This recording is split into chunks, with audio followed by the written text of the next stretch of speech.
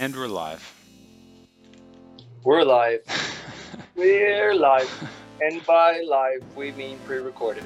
That's right. That is right. We are super live right now.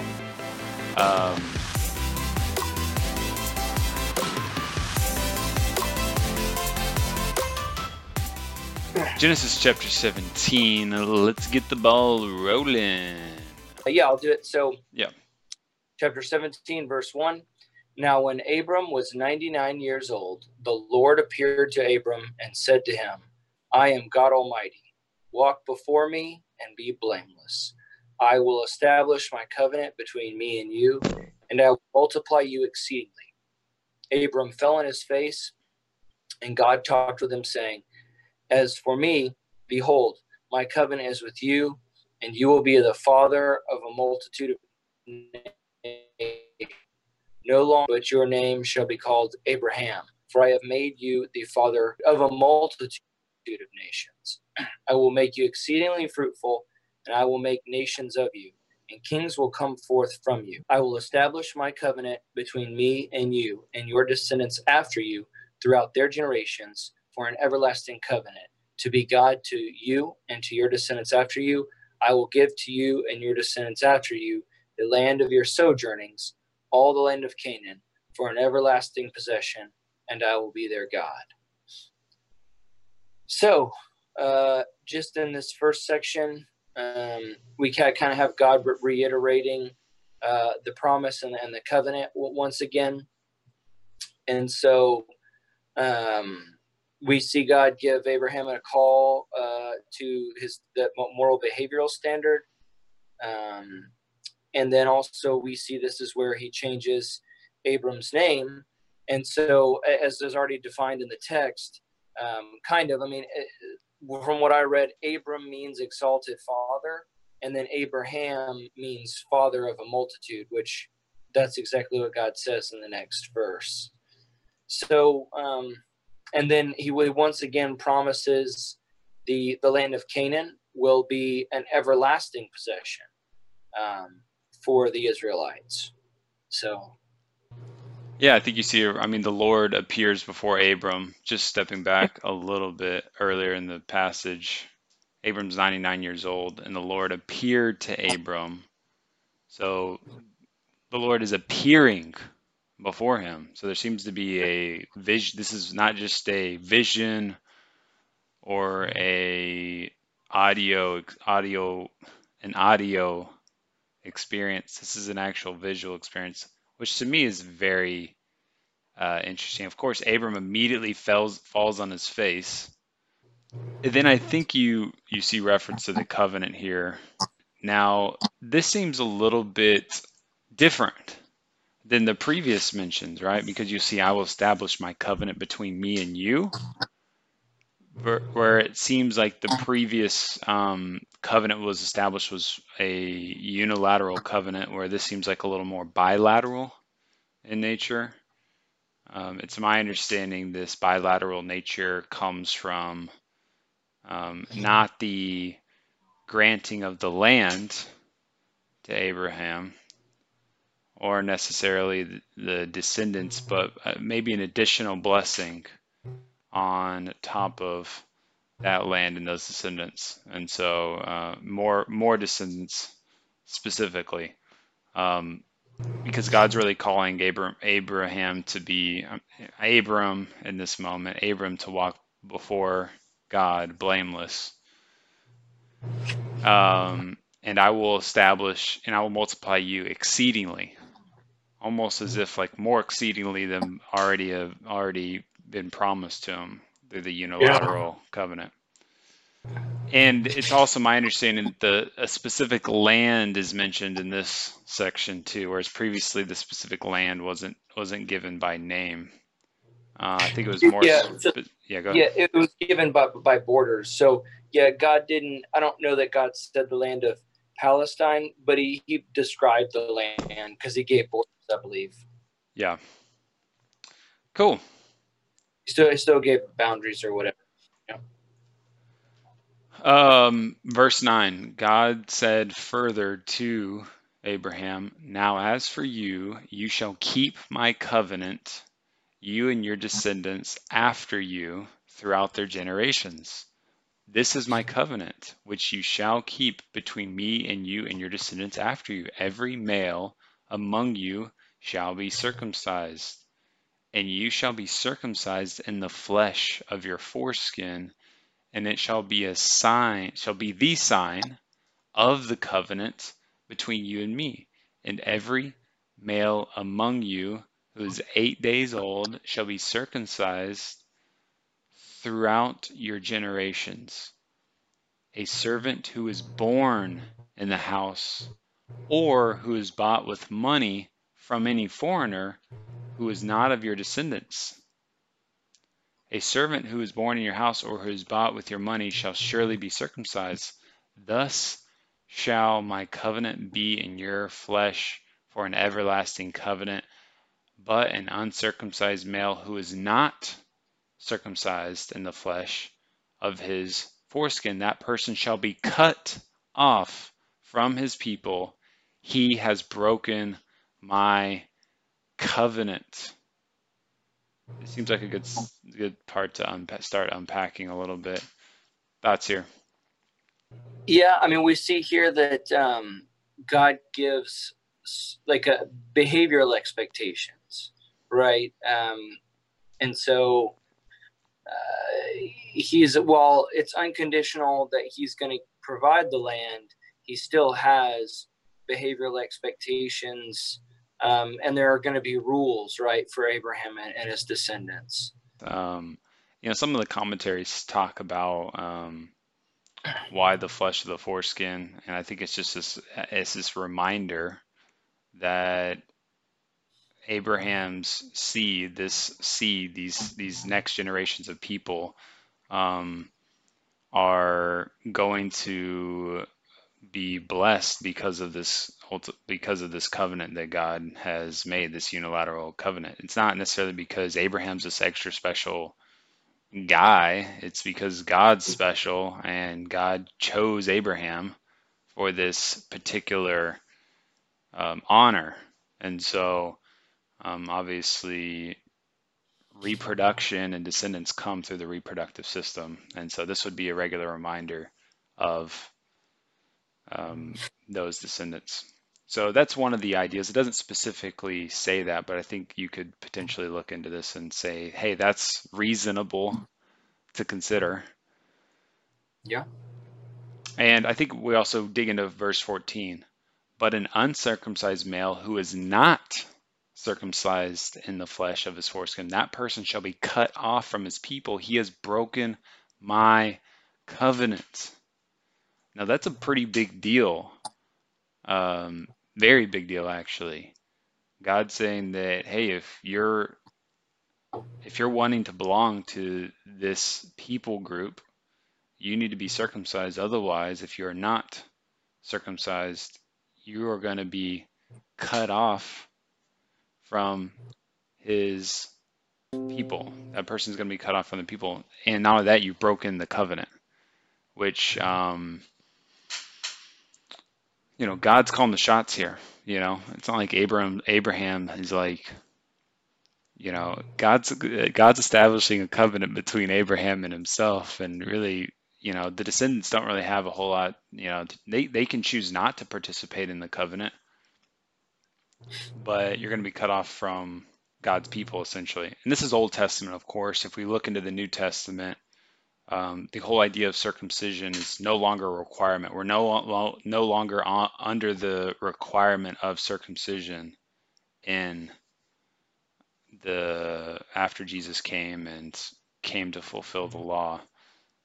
That's no longer a requirement. Any other thoughts before we move on to the next deal?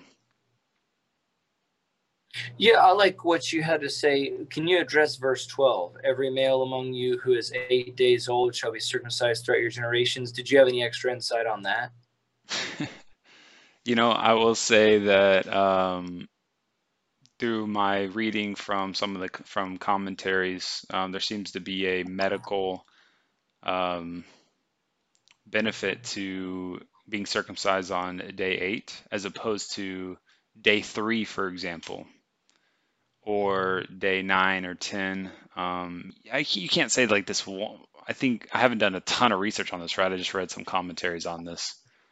Day 8, you seem to have a excessive level of blood clotting materials in your body, such that you benefit. And actually, after day 8, it actually goes down a little bit, these blood clotting materials. Highly recommend reading Dr. Constable's commentary. We can put that in the description box. You can get more information on there. Dr. Constable is not a doctor by any means, so I wouldn't uh, take that as everything he's saying in there is completely medically sound, but I do think that's somewhat interesting. You'd have to do additional research to really qualify that. I take Dr. Constable as more of a theologian than a medical doctor. Yeah, so, but I think it's interesting because I think multiple times in the Bible we see modern medical science kind of running parallel to these ancient cultures and what they were doing, which to me, I mean, it points more to the legitimacy of God as well. So fair enough. Yeah. You want to read this next section? Yep. Verse 15. Then God said to Abraham, "As for Sarai, your wife, you shall not call her name Sarai, but Sarah shall be her name. I will bless her, and indeed I will give you a son by her. Then I will bless her, and she will be a mother of nations. Kings of people will come from her." Then Abraham fell on his face and laughed and said in his heart, "Will a child be born to a man 100 years old? And will Sarah, who is 90 years old, bear a child?" And Abraham said to God, "Oh, that Ishmael might live before you." But God said, "No, but Sarah, your wife, will bear you a son, and you shall call his name Isaac, and I will establish my covenant with him for an everlasting covenant for his descendants after him. As for Ishmael, I have heard you. Behold, I will bless him, and I will make him fruitful, and will multiply him exceedingly. He shall become the father of 12 princes, and I will make him a great nation. But my covenant I will establish with Isaac, whom Sarah will bear to you at this season next year." When he finished talking with him, God went up from Abraham. Well, we have Sarai now has a new name as well. And Sarai, is my understanding, actually meant Sarai signifies my princess. Sarah signifies a princess, namely of multitudes. Okay. So seems, slight deviation in meaning there. But I think we recognize that in the previous chapters, Abram has a son, Ishmael, not according to how God ultimately really intended for Abram to have a son.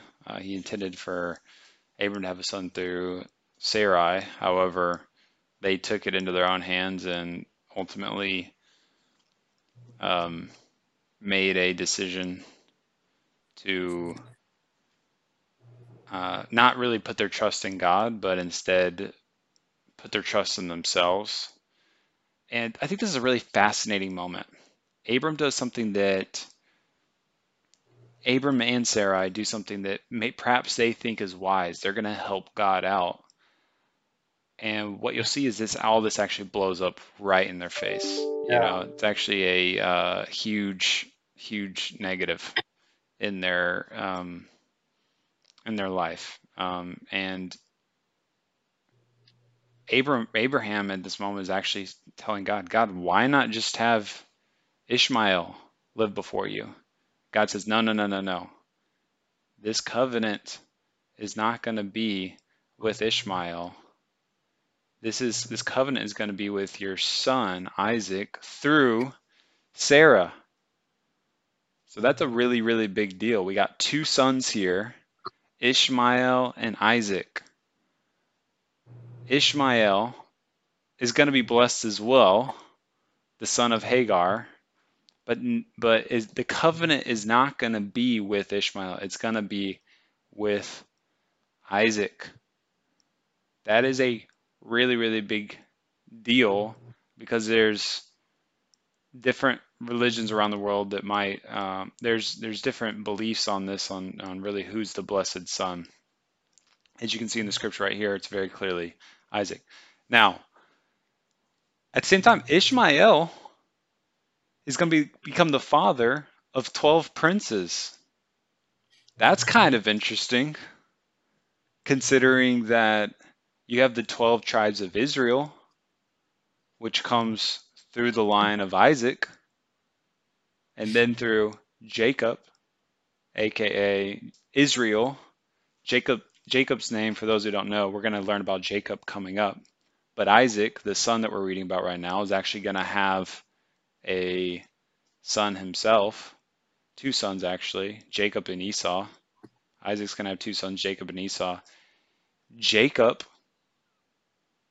is the father of the 12 tribes of Israel, which we'll learn about here in the future. But I find that very, very fascinating. Of course, Jesus had 12 apostles. So I'm not saying the correlation is 1-to-1 here, but it's particularly interesting, right? 12 tribes of Israel, 12 princes coming through the line of Ishmael. It is interesting.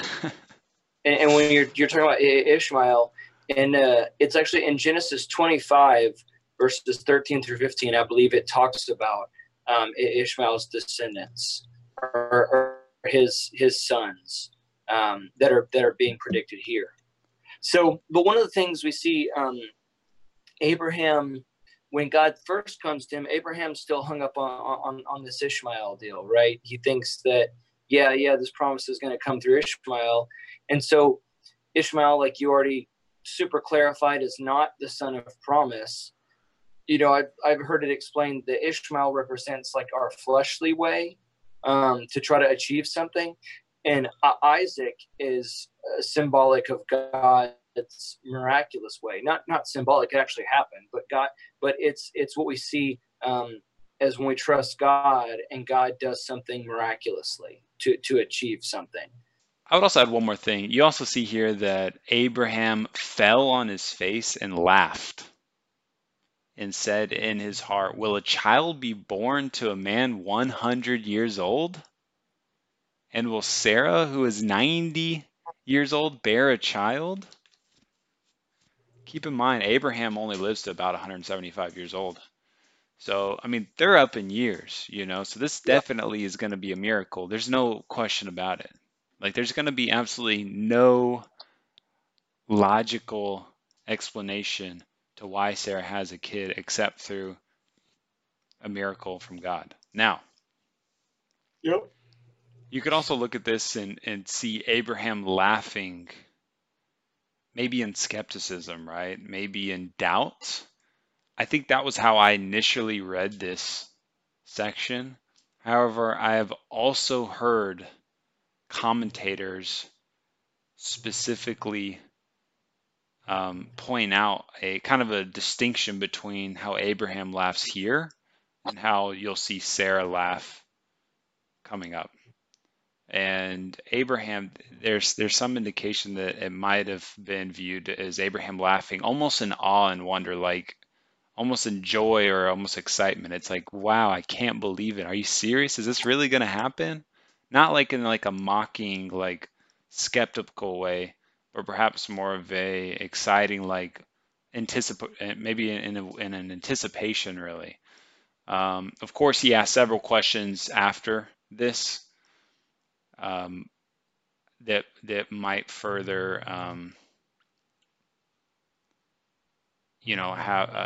establish. You could potentially see that, hey, is this him being in doubt? You can ask. I think you can ask follow-up questions about something that you earnestly am excited about and hoping for, while at the same time ask questions. And so I don't know. I just find that interesting because you're going to see, and here's why you might believe that this is not in a not a mocking, but in a doubtful, sarcastic tone. one other reason why you might not view this particular section to look like that is because God rebukes Sarah whenever she laughs. Okay? Whereas you don't really see God rebuking Abraham in this moment. Yeah. So let's finish out this next section.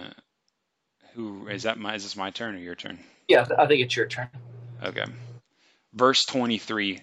Then Abraham took Ishmael his son and all the servants who were born in his house and all who were bought with his money, every male among the men of Abraham's household, and circumcised the flesh of their foreskin in the very same day as God had said to him. Now Abraham was 99 years old when he was circumcised in the flesh of his foreskin, and Ishmael, his son, was 13 years old when he was circumcised in the flesh of his foreskin. And the very same day Abraham was circumcised in Ishmael, his son. All the men of his household who were born in the house or bought with money from a foreigner were circumcised with him.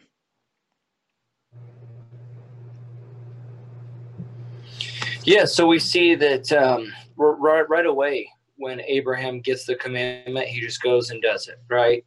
Right away, he was obedient and circumcising himself and all the others. And I think this is one of those areas or this is one of those chapters where we look back and say, yeah, hey, Abraham was faithful here, right? I mean, he didn't see, he thought the promise was going to be with Ishmael. It's not. So I think he's trusting God with that.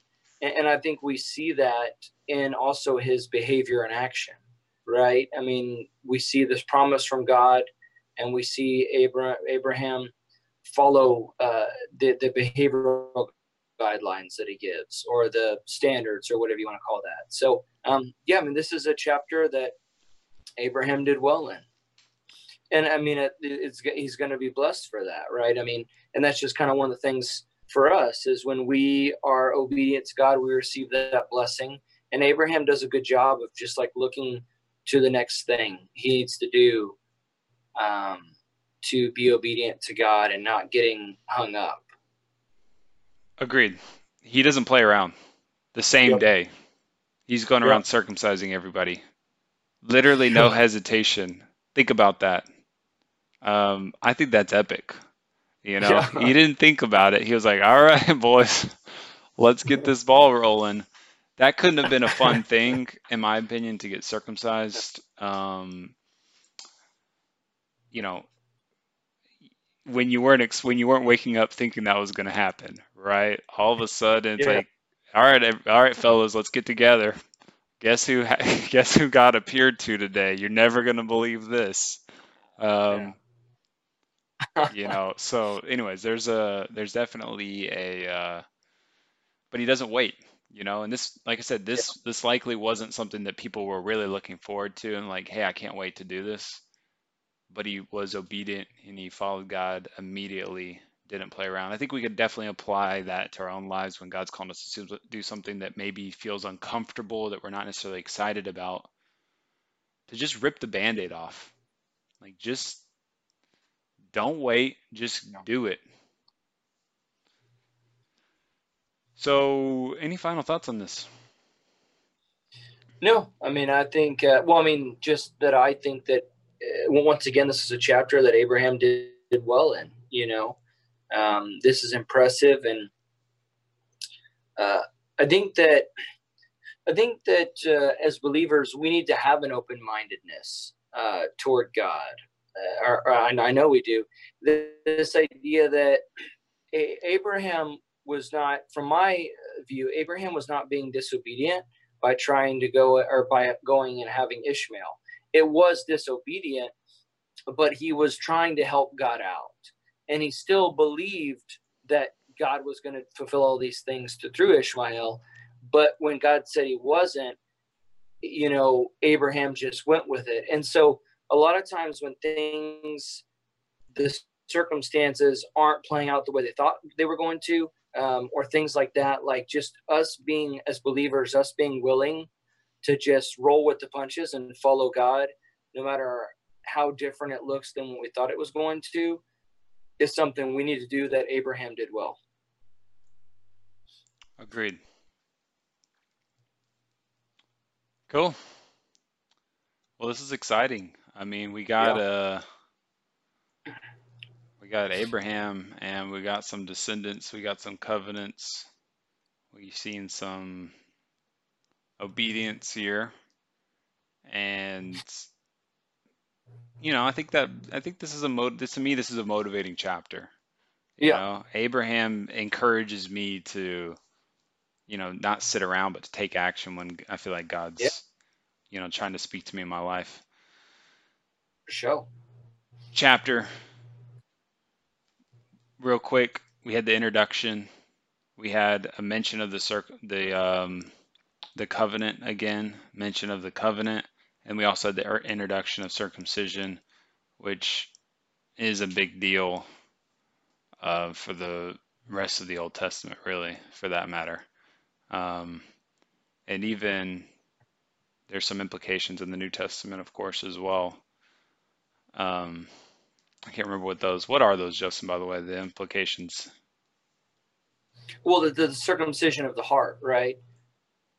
About yeah. So the circumcision, so that's kind of this symbol that we need to be circumcised from our flesh, and so God circumcises the flesh of our heart, so that and this is in reference to for believers, and what I view like a sanctification type process. This idea that the Holy Spirit is helping us grow in spiritual maturity. Like we're not on our own. When God opens our eyes and we put our faith in Him, we're not on our own to live this life just with these rules that are really hard to manage. That's not it. It's God's helping us. Like God's helping us grow and mature. And I see that. And you could also say that in a way of He's circumcising our heart. He's helping us to grow more to appreciate spiritual things and be less bogged down by worldly things. Does circumcision save you? Absolutely not. I think that's a fair question to ask. I think Jesus challenges the Pharisees and the Sadducees with some question similar, though. Right. It's like God can make sons of Abraham from these stones, Yeah. from these rocks, right? Just because you're circumcised, just because you're from the Jewish lineage, doesn't mean you're automatically saved. So I like what you mentioned, circumcision of the heart. In the Old Testament, really, this was just an act of obedience, an act of. This is a moment in which you act out your faith. You have faith in these promises, in this covenant, and then you act on that faith by being circumcised as God called them to do. Now, of course, all these babies that are about to be born, they're going to have the pleasure, they're going to have the pleasure of being circumcised, and they don't have to worry about that as an adult. Cool. Chapter 17 complete. Chapter 18. You are next. Yep. Milestone. So I'm gonna leave a 5-star review on chapter 17. Yeah. I'm gonna hold out. You did good.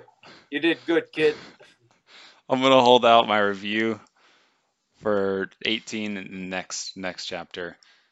Thanks for joining us, bros. Really excited. If you have any questions or comments, throw those in the least. Subscribe, put those alerts on so that you can hang out with us for the next one. We're plowing through the Bible fast. Go. We're getting plowing, this. We got our work gloves on and we are plowing. So, guys, look forward to the next one. See you later. Yes.